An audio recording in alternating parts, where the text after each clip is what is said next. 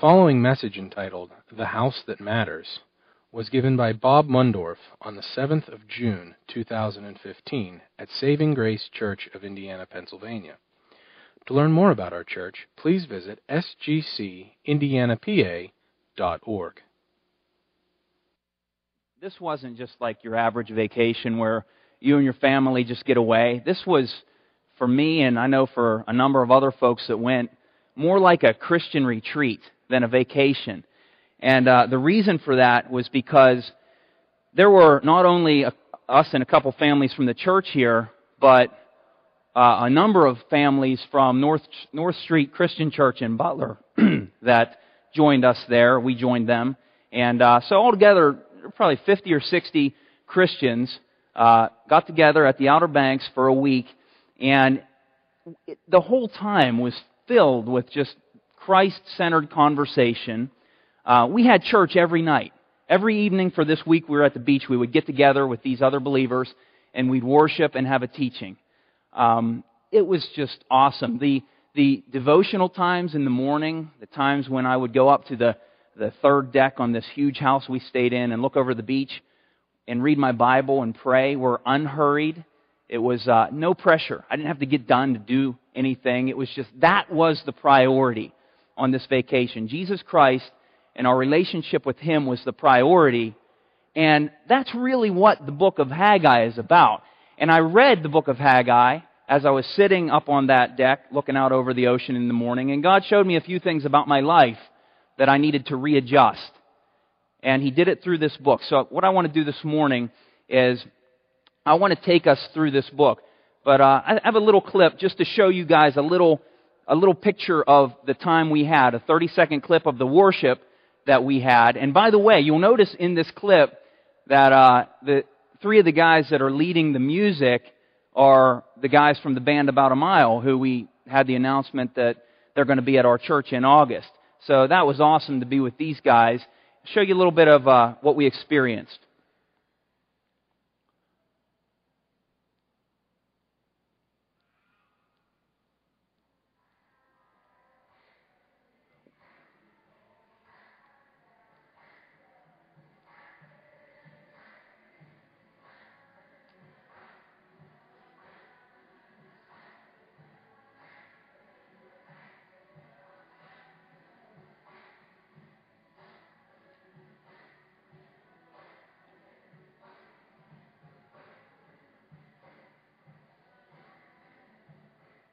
The coolest thing was how these guys could just stop moving for like seconds at a time, and it had a good effect. I don't know what was going on there, but that was just to show you guys, give you a little taste of what we experienced every evening, every day of this vacation together, just worshiping God, and then someone would come up and speak from His Word. And so it was just through that whole week and what God showed me in His Word that sort of recalibrated my thinking. And that's what I want to talk about this morning. So Haggai, if you found it by now, is a book about examining and refocusing priorities in our lives. And it takes place back, in the Old Testament before Jesus came to the earth. And let's just go ahead and get started with it. I'm hoping that through this first chapter that we look at, God will help each of us to sort of push a reset button on our lives and put Him first over all of our own agendas. So let's pray and then we'll look at it. Father, please help us as You told the people of Israel through Haggai to consider our ways and to refocus and reprioritize our lives that we might have the peace that comes with that. And we ask this in Jesus' name. Amen. So the title of this message is The House That Matters, and you'll see why as we read the passage. Let's read verses 1 through 4 to start it off. It says, "In the second year of Darius the king, in the 6th month, on the first day of the month, the word of the Lord came by the hand of Haggai the prophet to Zerubbabel, the son of Shealtiel, governor of Judah, and to Joshua the son of Jehozadak the high priest. Thus says the Lord of hosts, these people say," so the people of Judah here say, "that the time has not yet come to rebuild the house of the Lord. Then the word of the Lord came by the hand of Haggai the prophet again, saying, Is it a time for you yourselves to dwell in your paneled houses while this house lies in ruins? Now therefore, thus says the Lord of hosts, consider your ways. So here's the situation back in Judah. The people of Judah were really just having misplaced priorities. They were putting their own agendas, their own desires, their own houses before the house of the Lord, the temple that was fallen down around them. It was in ruins. So we need to know that going into this. And what we're going to do is we're going to break, before I give you this first point, we're going to break this chapter up into 3 sections just to make it easier to understand. So, Dave, if we could project those 3 sections, we have in verses 1 through 5, we're going to talk about diagnosing misplaced priorities. And then the second point will be from verses 5 through 11, the consequences of misplaced priorities. And then third, the solution to misplaced priorities in verses 12 through 15. So, verses 1 through 5 that we just read show us that just like the people of Judah, sometimes our priorities can get out of whack. Our agendas, the things that we're thinking about all the time, what we're busy with, they can get out of line. And God calls us through this passage to put first things first. The people of Judah, they were putting their paneled houses first. Verse 4. And when Haggai says this in verse 4, is it a time for you yourselves to dwell in your paneled houses while this house lies in ruins? It's almost like he's being a little bit sarcastic. See, paneling back then, I guess, was a luxury item. I'm not so sure paneling is a luxury item today. If it is, our house is probably going to... It's like top dog, right, Jane? We got paneling on all of our walls. But back then, paneling was a comfort item. It was a luxury item. It was for fancy houses. And God's saying through him, look, you're worried about your paneled houses. You're heading over to the Jerusalem Lowe's or Home Depot every night, buying all this home decor, while my house is falling down around you. It's in ruins. Now, what's the best way for us as a New Testament church to take the Old Testament and passages like this? Because we don't have a temple. Okay? This building is not the temple of the Lord. In the Old Testament, God lived in the temple. As a matter of fact, we saw that in this passage. Verse 2. You say the time has not yet come to rebuild the house of the Lord. He lived in that house back then. But in the New Testament, what's the temple? Right, we are. We are the temple. Not this building, but us, both individually and corporately, are the temple of God. And so the best way to take this, and we're going to be seeing this a lot through the book of Joshua as we get into Old Testament books, is that many times the physical pictures, the stories, the experiences of Israel in the Old Testament are physical pictures of spiritual realities and truths for us in the New. So, we are the temple of the Holy Spirit. We are the temple of Jesus Christ, Hebrews 3. The way we're going to take this is that we can't let our relationship with Jesus Christ and our relationship with one another as the people of God, the temple of God, suffer and be neglected to the expense of all the other things that we have going on in our lives. That's the real point of this passage for us today. Just like they were neglecting the temple of God then, we can neglect the temple of God now. Our own relationship with Jesus Christ, His house, because He lives in us. And we see that in a number of passages. 1 Peter 2, verse 5, for example, from the New Testament, tells us this very thing. It says, you yourselves, like living stones, are being built up as a spiritual house to be a holy priesthood, to offer spiritual sacrifices acceptable to God through Jesus Christ. So we ourselves are this spiritual house. We are the spiritual equivalent of that Old Testament temple that was being neglected and falling down. So the temple is all of us as living stones put together, the church, not the building, the people, but it's also you and me individually. We're told this many places in Scripture. 1 Corinthians 6, verses 19 and 20, for one example, where Paul says to the Corinthians, "Do you not know that your body is a temple of the Holy Spirit within you, whom you have from God? You are not your own, for you were bought with a price. So glorify God in your body." So, we've got a little graphic here just to help us understand this. Old Testament, physical house, temple. New Testament, you and I, believers, individually, corporately. We're going to take this passage from Haggai and apply it through a New Testament lens. And basically, like we're going to see throughout, we cannot neglect the temple of God, our own relationship with Him as a church and as individuals.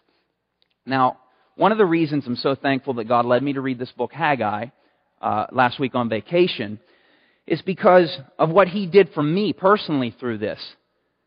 Over the last couple of months, probably since like February, I've been really distracted from putting first things first.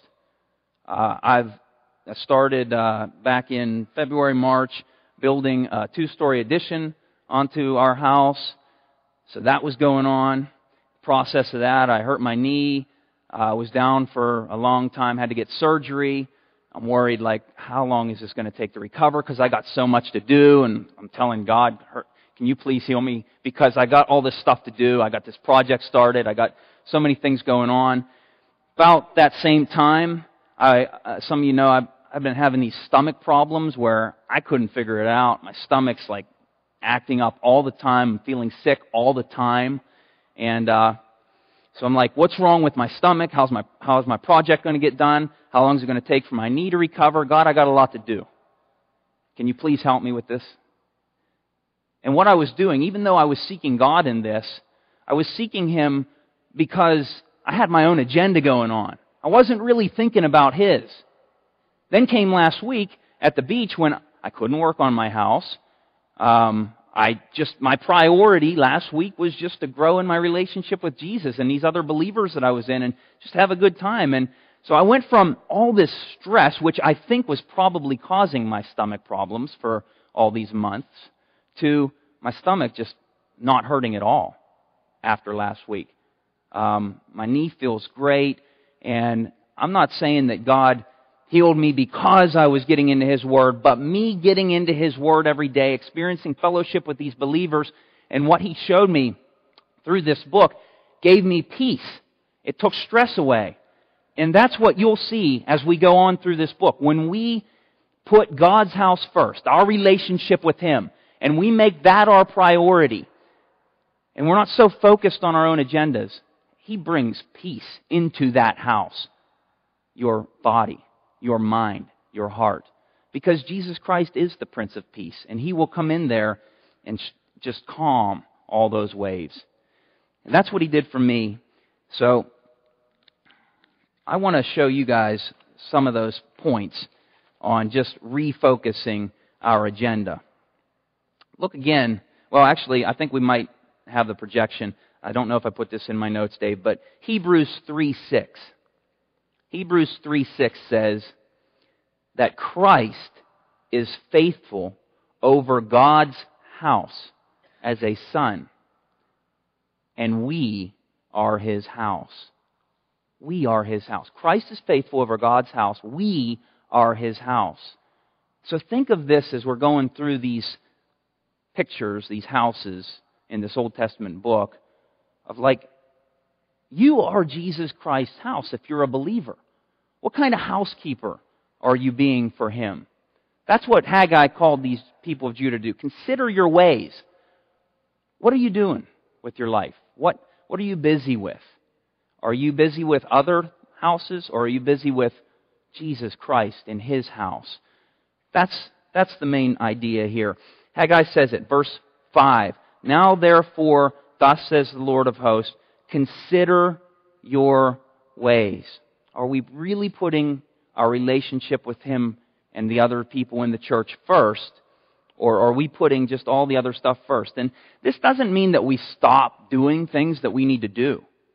I mean, I still need to finish this edition. Many of us still have health problems that make it hard.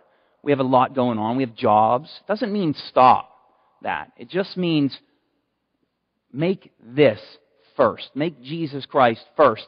And when we do that, He will take care of the rest. We're going to see that through this passage. It's like the Israelites here in this passage, they only had 24 hours in a day, just like us. The thing was, they were giving themselves the good hours, maybe all the hours, and giving God the leftover hours. So that's another way to look at this. Are you giving God the leftover hours of your day? What you have left after you do the things you need to do? Or are you giving God the good hours? We don't want to give God the leftovers. We should get the leftovers. So this is how we diagnose these misplaced priorities. We consider our ways. We're called to do that as Christians. Think about your priorities. As we go through the rest of this chapter, think about what you are busy with. Many of you may have it right. This is an encouragement for you, but it could be a correction for those who have it wrong. And I think if we're honest with ourselves, we do just get off course a lot of times. I think we all need to hear a message like this once in a while because we can get off course. So that's diagnosing misplaced priorities. Number 2, the consequences of misplaced priorities. And this comes from verses 5 through 11. Some of the consequences with living with misplaced priorities. As we read 5 through 11, just think about this. Think about, do you identify with any of this? Any of the things that the people of Judah are suffering as a result of these wrong priorities, do you identify with this? Could you say you experienced some of this in your life? Verse 5. Now therefore, thus says the Lord of hosts, consider your ways. You have sown much and harvested little. You eat, but you never have enough. You drink, but you never have your fill. You clothe yourselves, but no one is warm. And he who earns wages does so to put them in a bag with holes. Thus says the Lord of hosts, consider your ways. Here's what you do, verse 8. Go up to the hills and bring wood and build the house, that I may take pleasure in it, and that I may be glorified, says the Lord. You looked for much, and behold, it came to little. And when you brought it home, I blew it away. Why? Declares the Lord of hosts. Because of my house that lies in ruins, while each of you busies himself with his own house. Therefore the heavens above you have withheld the dew, and the earth has withheld its produce, and I have called for a drought on the land and on the hills, on the grain, on the new wine, the oil, on what the ground brings forth, on man and beast, on all their labors. See, they had it backwards. They were waiting to get all their other stuff done to give God time to work on His house. They said back in one of the earlier verses that we looked at, they said, it is not yet time to rebuild this house. And we can do the same thing. We can think, once I get to this point in life, then I can work on my relationship with God. I can get more involved with the people of the church. I can, I'll get there. It's just a busy season for me right now. And that's exactly what they were saying. And that's why they were suffering these consequences. They were spinning their wheels. They weren't getting anywhere. Take it fast forward to today. We might be slaving to get a piece of the American dream where we've got a nice house and we've got our IRA built up. We want to get to the point where we get this high income, and all the while we're earning wages to put them in bags with holes in them, like the people of Judah were doing. When we neglect our relationship with Jesus Christ because we've got our own priorities and our own agenda, and we put that first, this is what happens. They were sowing their seeds and they were working their fields and they were just looking for pleasure, satisfaction, comfort, and safety, but they were looking in all the wrong places. See, the point of this is we can have all those things if we do it God's way. Then we will get those things. He will give us those things.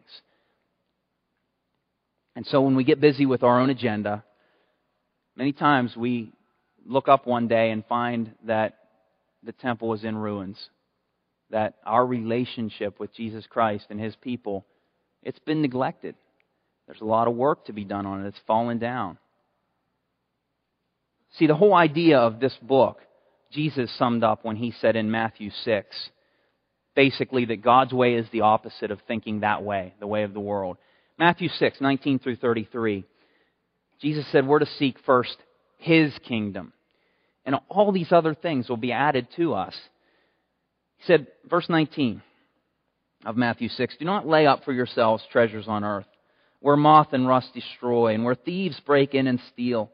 But lay up for yourselves treasures in heaven, where neither moth nor rust destroys, and where thieves do not break in and steal. For where your treasure is, there your heart will be also. I'm just going to stop right there to tell us, look, where your treasure is, what you treasure and put first, that's where your heart will be. If we put God's ways first, even if we don't feel like it, our heart will follow. We're going to see that more in Haggai too. Verse 22, the eye is the lamp of the body. So if your eye is healthy, your whole body will be full of light. But if your eye is bad, your whole body will be full of darkness. If then the light in you is darkness, how great is the darkness? No one can serve two masters. You can't work full time in two different houses. For either he will hate the one and love the other, or he will be devoted to the one and despise the other. You cannot serve God and money. Therefore I tell you, do not be anxious about your life, what you will eat and what you will drink, nor about your body, what you will put on. Is not life more than food and the body more than clothing? And Jesus said this because He knows that if we do the right thing and put Him first, that's going to be the automatic thought. How am I going to get food, Jesus? How am I going to get all these clothes? How am I going to get my things taken care of? He's saying, don't worry about that. Verse 26, look at the birds of the air. They neither sow nor reap nor gather into barns, and yet your heavenly Father feeds them. Are you not of more value than they? And which of you, by being anxious, can add a single hour to his span of life? And why are you anxious about clothing? Consider the lilies of the field, how they grow. They neither toil nor spin. In other words, they don't work for their beauty. Verse 29, yet I tell you, even Solomon in his glory was not arrayed like one of these. But if God so clothes the grass of the field, which today is alive and tomorrow is thrown into the oven, will He not much more clothe you, O you of little faith? Therefore, do not be anxious. The word anxious means troubled. Don't be troubled. Don't be worried about all these things, saying, what shall we eat? Or what shall we drink? Or what shall we wear?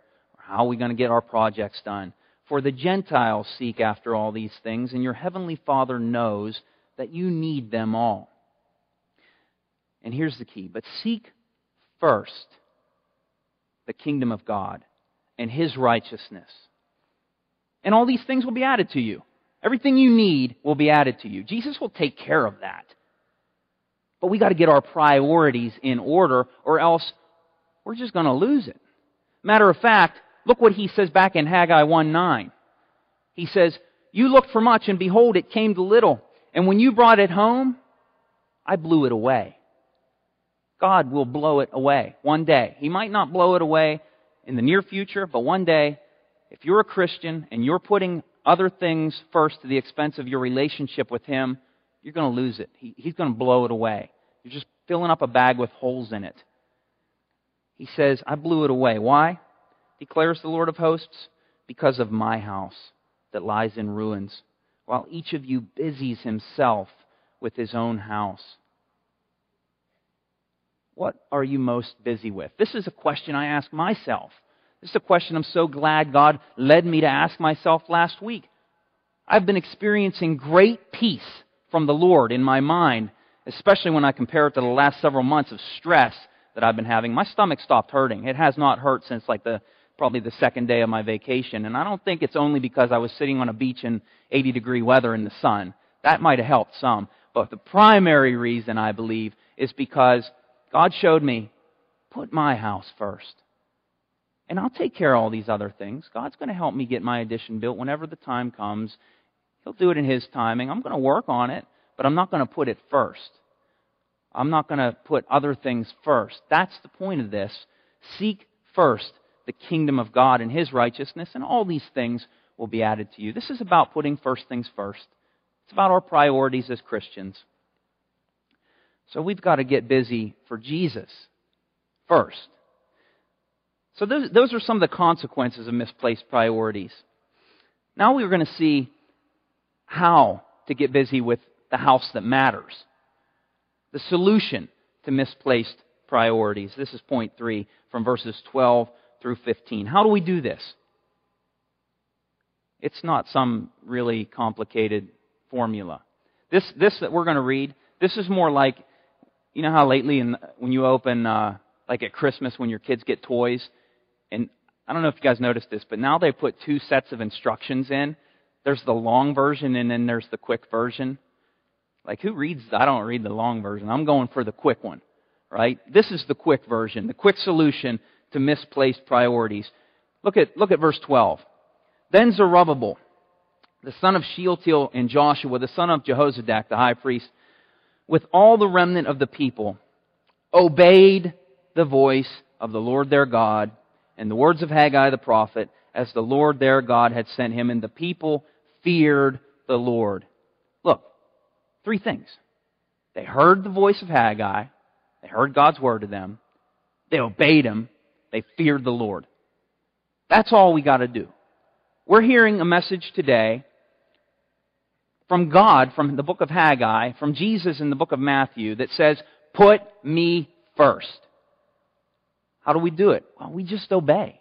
That's all. We just fear Him enough that we obey. Look, they didn't, the people of Judah back here in Haggai's day, they didn't say, okay, well, let's get together and have this meeting, and let's talk about all of our good intentions, and let's talk about where we've blown it. They got to work. They obeyed. They went up on that hill. They started chopping down trees. They drug the timbers down, and they began to build.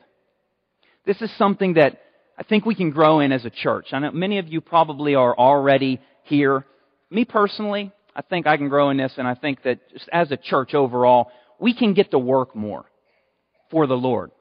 We do. I mean, there's not anything wrong with sitting around and talking about our good intentions, asking people to pray for our failures. But if that's all we do, then there is something wrong with it. We can get to work, and I'll tell you what, Mark and Joe and I were just talking about this, and we were thanking God that we are growing in this as a church. I mean, when I see the missions stuff that's going on here in the church, that's what we're talking about. These guys that are going to Uganda and the different missions groups, they're going to the hill. They're cutting down trees. They're bringing it back, and they're building God's house. I mean, it's building their own relationship up with the Lord, and many of them have told me that, but it's also building His house. It's expanding. It's building on. Because there's a number of people over there in Uganda who may not be able to come into God's house if they hadn't gone over, shared the gospel, done the work to help them. So we can build God's house by evangelism as well, and missions, and these are things that I think we can all grow in. God wants action. He wants obedience. He wants the fear of the Lord. And so let's just ask ourselves, as a church and as individuals, what are we going to do about this message? See, if we just sit here and talk about it and we go home, and that was a nice, encouraging, pretty strong message, and then forget about it, we missed it. What are we going to do about this? We've got to think. I want us all to think individually in our minds. What can I do about my temple, about my relationship with Jesus, and how that connects with the broader church? That's what we need to do with a message like this. God doesn't want you to feel badly about how you've blown it and dwell on that. He wants you to just take action like they did. That's what we can do. So everybody try to think of at least one thing you can do to try to grow and rebuild that temple, our relationship with the Lord. Because unless every single one of us are perfect, and God's house, the temple, our relationship with Him is perfect, then that's just not true. We all have room to grow. So, just like Haggai said, let's consider our ways. Now look at what God said in verse 13 through 15. And then what He did for them as a result. I love this passage because you're not only going to see, like, okay, I've been giving you the do this. Now we're going to see what God does when we do this. This is what God did for them when they got realigned on their priorities and started rebuilding His temple. This is awesome. Verses 13 through 15. Then Haggai, the messenger of the Lord, spoke to the people. Now the then there, that's after, remember what we just read in verse 12. They obeyed. They feared the Lord and obeyed. Then Haggai, the messenger of the Lord, spoke to the people with the Lord's message. This is what he said. I am with you, declares the Lord.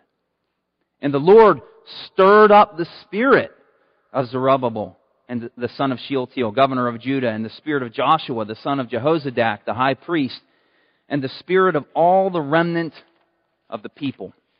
And they came and worked on the house of the Lord of hosts, their God, on the 24th day of the month, in the 6th month, in the 2nd year of Darius the king. When you and I fear God, and we begin to put our work on His modern-day spiritual temple, our lives together first, this is what He does. He says, I am with you. I mean, what could be better than that? Now, there is a sense in which God is always with us, but this sense that we're talking about here this isn't our relationship with Him. This is our fellowship with Him. This is like when you know He's with you. See, rewind, last few months I talked about the stressful months. Do you know what I prayed a lot? I'll let you in on my prayers a little bit. This is what I said to God a lot. God, it doesn't feel like you're with me. Do you ever feel like that? It doesn't feel like you're with me. It just doesn't. I'm praying and all this stuff. God, help me to get better. Help me to, because I got so much to do, but it doesn't feel like you're with me. Well, in a sense, He wasn't, because my priorities were way out of whack. But God, in the sense of having fellowship with Him, He'll be with you when you do this. When you put Him first. He will be with you like He said to the people in Haggai's day, I am with you. And then look what He did. This is great. Then it says that He stirred up their spirit. This is important for us to catch, and we can miss this in this verse, these verses. A lot of times we don't feel like doing something that God calls us to do. And if we wait until we feel like it, we never will do it. But see, they obeyed, verse 12. They feared the Lord.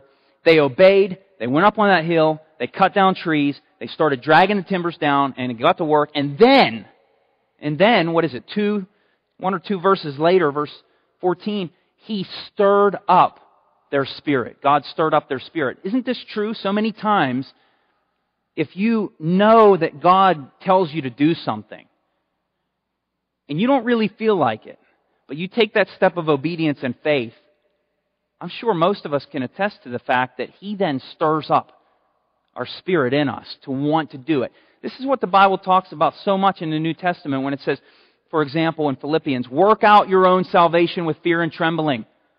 Then it says, for it is God who works in you, both to will and to work for His good pleasure. Or like at the end of Colossians 1, I believe, when Paul said, I toil and struggle for this with all His energy that powerfully works within me. See, we're not robots.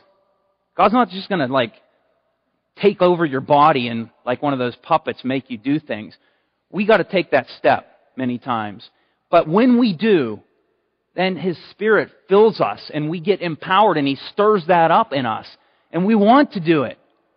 And it feels good. We experience His peace. We know then that He is with us. And that's what I want to encourage all of us to do, because it's just the way God works. I know that many of you can attest to that. Don't wait till you feel like doing something that God calls you to do. Just do it, and then trust Him to continue to empower you to do that. So He says, I am with you. I mean, that's all we really need, to know that He's with us. And He's with us in that sense when we get our priorities in order, when we get our agenda in order. There's a pastor named Francis Chan that I really like, and I'm going to steal his illustration here because I think it's great, and it just so fits into all of this. I think we'll benefit from it. He says, if you're driving your car, and what he's doing here is he's making what do you call that, an analogy or a picture of life as a car driving. So that's like that car driving down the road represents your life. It's an illustration of your spiritual journey. And you're going along before you're saved, and one day you hear about Jesus Christ. You think, oh, I need Jesus Christ in my life. I want Jesus Christ in my life. Yeah, I definitely need Him. So you pull over the car, and you pop the trunk, and you say, hey, Jesus, climb in. I need you in my life. Now, he says, it sounds horrible, and it does, like putting Jesus in the trunk. But really, that's what so many of us are doing, especially when our priorities are out of whack. It's like that's what we're doing. We pop the trunk and say, Jesus, climb in. And it's basically like saying, God, I want you with me, but I'm going to store you in the trunk. And I know every time I have a problem, I'll pull over and pop the trunk and you can get out. I might have a flat tire and it'll work out great because the jack's already back there, Jesus, and you can just get out and you can fix my tire for me. And it'll be fine. It'll be a good life. That's completely backwards. That's not what we're supposed to do. See, we call Jesus Lord and we call Him Master, but when we do that, all we really want is a slave. We're like, Jesus, I need these things. I have needs in my life. I have needs and I need you to meet them. So come on, slave, help me. See how backwards that is? And Chan goes on to say, some of us might be a little bit better. Some of us might invite Jesus up to the front seat and say, come on, Jesus, you can come up here and I'll talk to you about all my needs and my desires. And when we'll talk about things and you can tell me which way to go, but really I'm driving. So I'll make the decision. Do I want to go your way or mine? But you'll be a good advisor for me up here. And that's wrong too. What we need to do, and what Haggai basically told these people to do, is stop the car, get out of the driver's seat, give Jesus the keys and say, you drive. I'm following. I'm your slave. I'll go wherever you say. That's what we need to do. And so many times we can just get it backwards and put them in the trunk because we want to have control of our lives and we want to put our priorities first. See, Jesus wants to drive us. He wants to drive our lives. And when we get on board with Him and His plan, we will experience so much peace. That's the big, big benefit of this. I mean, besides the fact that He's God, and this is what He says to do, put me first, a real big benefit for us. See, He loves us. He doesn't want us to be stressed. He doesn't want us to have all this anxiety in our lives because we've got so many things to do and we're busy with so many things. He wants us to have peace. And see, that's the effect that Haggai said happened after they rebuilt the temple. And that's the effect that we will have when we get to work on our temple, His temple, us, our relationship with Him and together. Fast forward to chapter 2 of Haggai, verse 9. This is what the effect was. It says, the latter glory of this house shall be greater than the former. In other words, when they rebuild this house, when they start to get their priorities in order, the glory is going to be greater than it even was before, says the Lord of hosts. And He goes on to say, and in this place I will give peace, declares the Lord of hosts. Peace. Peace is something all of us want. And Jesus Christ is the Prince of Peace. And we read in Hebrews chapter 3 a little bit ago that we are His house. And He is Lord over this house.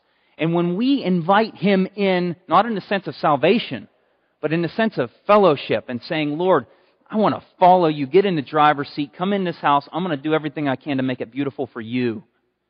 Then we experience His peace, just like they did back in Haggai's day. So, we need to get on board with the Lord and put Him first. Now, I want to just give 3 simple takeaways from this for us. And these are from verse 7 of chapter 1. This is what Israel, the people of Judah, did. It says in verse 7, "Thus says the Lord of hosts, consider your ways." Then verse 8, actually. "Go up to the hills, bring wood, build the house." 3 things. Go up to the hills, bring wood, build the house, that I might take pleasure in it, and that I might be glorified, says the Lord. When they obeyed, that's what they did. And just want to kind of maybe get a little creative with this idea of taking the physical pictures of the Old Testament and turning them into spiritual truths, which is what it's for. Go to the hills. How can we take this for us today? I mean, we're not going to literally go and get some wood and bring it down here. We're not talking about physical things. We're talking about spiritual things. God's Word says that I look to the hills. That's where my hope comes from. The hills are where our help comes from. God told Lot, run to the hills. There will be safety there. There are many pictures of the hills that we can go to, but I think what they all represent for us today is God's Word. That's where our help comes from. That's where our safety is found, in God's Word. So go to the hills. Go to God's Word every day. This is something very practical that we can all do to begin to get to work on the neglected temple. Go to God's Word every day. When I was on vacation, sitting out looking over that sunset, unhurried, that was the priority. When we go there every morning, or every evening, or whenever, at least every day, go to the Word, we're going to be blessed by that. Number 2, bring wood. So you don't just go to the hills, you bring wood. They would cut down trees, and they would drag the trees down to the temple site. So what are the trees? What's the wood? Well, it's God's commandments for us. It's what He tells us to do in His Word. It's the truths of His Word. So when we go to His Word, when we go to the hills, we don't just go. We actually take something with us. Like they cut the tree and drug it down. We take a passage, take a verse, take a commandment from your daily reading with you in the day. Take 10, take 20. Take a bunch of them. Take as many as you can drag, because they're going to help you throughout the day. So we go to the hills. We bring wood. Anything we can build our lives with around Jesus Christ. That's His Word. That's His truths. That's His commands. But here's what we don't do. We don't just store them up. God doesn't want us to have a big lumber yard with like piles of logs just sitting there. They didn't do that. What did they do with the wood? They were called to build. And God wants us to build. This is an action word. This is a do word. He doesn't want us to be hearers only. If you're a hearer only, you got a lot of lumber sitting around, but it's just being stored. It's just going to get eaten by termites. You got to build. You got to put it to use. That's what God wants us to do. So we build when we take that word and we start changing our lives with it and applying it to our lives and rebuild that temple, our relationship with Jesus Christ through obedience to His Word. So we go to the hills, we bring wood, and we build. And then we experience His peace. And I'm not kidding when I tell you that. You will experience His peace if you get your priorities in order, no matter what you go through. Doesn't mean you're not going to suffer, but you will experience peace through that suffering. I would rather have His peace, knowing that He's with me going through suffering, than not have it. And you may avoid some of that suffering. Like I said, I think my stomach problems were due to stress, because they haven't been back since. And I have been very intentional to rebuild my relationship with the Lord every day since then. And I just think that's His peace in me that's doing that. So, no matter how much, just to end, no matter how... Oh, it's only 10 o'clock. We got another hour and a half yet. All right, we'll do chapter 2. That clock's wrong. No, I'm going to end it. Here's the thing. No matter how much you've neglected Jesus' house, your relationship with Him, your spiritual life, no matter how in ruins it is, if you're a believer, if you even have Jesus in you, no matter how much you've let it go, He is always waiting at the door. You might have kicked Him out years ago. He might not be in your house in the sense of fellowship. He might be standing at the door, but He's always there, waiting to come back in. As a matter of fact, that's what Revelation 3:19 and 20 mean when Jesus said in 19, "Those whom I love I reprove and discipline, so be zealous and repent. Behold, I stand at the door and knock." See, these people in Revelation, they were believers, but they needed to repent because they were putting other things first, and He was rebuking them, and He said to them, "But I'm there. I won't leave you. Behold, I stand at the door and knock. If anyone hears my voice," that's just like hearing what we've talked about today for you, if you've let the house go, "and opens the door," that's inviting Jesus back in to fill up your house and putting your priorities in order. He says, "I will come into him and eat with him and he with me." And that's fellowship with Jesus. And so Jesus wants all of us. He wants our whole life. He wants us to see our lives as His house. And He wants us to put first things first, to give Him our time. And so we all have areas that we can grow in. We all have maintenance to do on this house. So I just call us to do what Haggai called the people of Judah to do. Consider your ways. Consider what changes you might need to make. So let's do this. Let's just have the band come up. While they're on their way up, let's just have everybody kind of bow your head just so we're not looking around. And just think about your ways. Consider your ways. Lord, as we're considering our ways, bring to mind those things in our lives that You want us to change. We all have something. Some of us have many things. And what we're most thankful for is that You are at the door knocking. You don't leave us in that sense. You're there wanting and waiting to come back in. And I just pray that we would open that door up to You and that we would just reset this week, through this message, reset our lives and get our priorities in order and put first things first. That just means putting You first, Jesus. Please help us to do that today. In Jesus' name, amen.